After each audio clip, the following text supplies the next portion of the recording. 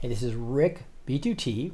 I'm the podcast host of the Blessed Teach Show, also a speaker and a Bible teacher, and I would love to empower your audiences with different topics. One topic that I'm really focused on right now is making sure in this time when we have such attacks on the country of the United States and really the world and the Christian community, is to really be able to defend the reliability of the Bible. I think that's extremely important right now. And then also, once you have that confidence, to be able to use your authority in Christ as you pray.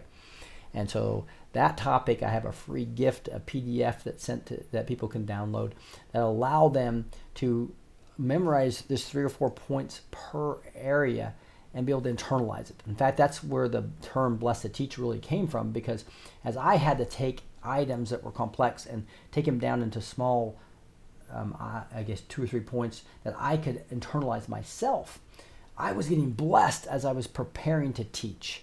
That's why I get blessed to teach. And I will do that for your audience, where we will be able to allow them to internalize these things. So I use an acrostic method for the reliability of the Bible. When I was researching this, similar to like the Lee Strobel or the Josh McDowell story, where I was kind of a skeptic. And the evidence I found was just astounding. It took me months and months to learn it all. But I was able to summarize that down in just the 3 key points that were most impactful to me.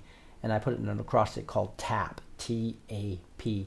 Textual criticism shows us that we know what the original writers wrote. Archaeology, shows us that it's true history. The Bible's true history. And then P is prophecy, shows us a supernatural book. It is the living word of God. So I'll show them how they can easily memorize and explain that to somebody, and also just internalize it for themselves to have that confidence, and then move into the authority in Christ and know how to pray with the authority of Jesus, where I make sure that they understand, hey, you need to understand it's a spiritual battle. You need to be saved with the Holy Spirit in you, obviously. You need to put on your armor of God so you can penetrate the armor of the enemy, and then use that authority that Jesus talks about in John 14:12, where Jesus says, "Truly, truly, I say to you." He's serious about it when he says that, right? "Truly, truly, I say to you, whoever believes in me will also do the works that I do." And people think about that. Wow, that's amazing, because the dumb will hear, the deaf will speak, the blind will see again, and he raised Lazarus from the dead, right? Really?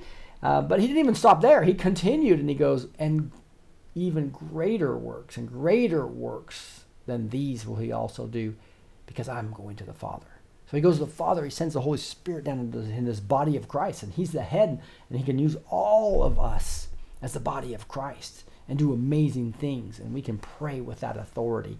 And so that's kind of what I empower your audience to actually be able to do just that. Be able to explain to their friends and family why the Bible is reliable, internalize it and know and get that confidence in themselves, and then use what they're learning in the Bible to pray with the authority of Christ. That's the topic I'm talking about now. There's other topics we can talk about if you would like to have them on your podcast or your show, or we come to speak live. And you can do that with a speaker request form on this website. God bless, and hope to talk to you soon.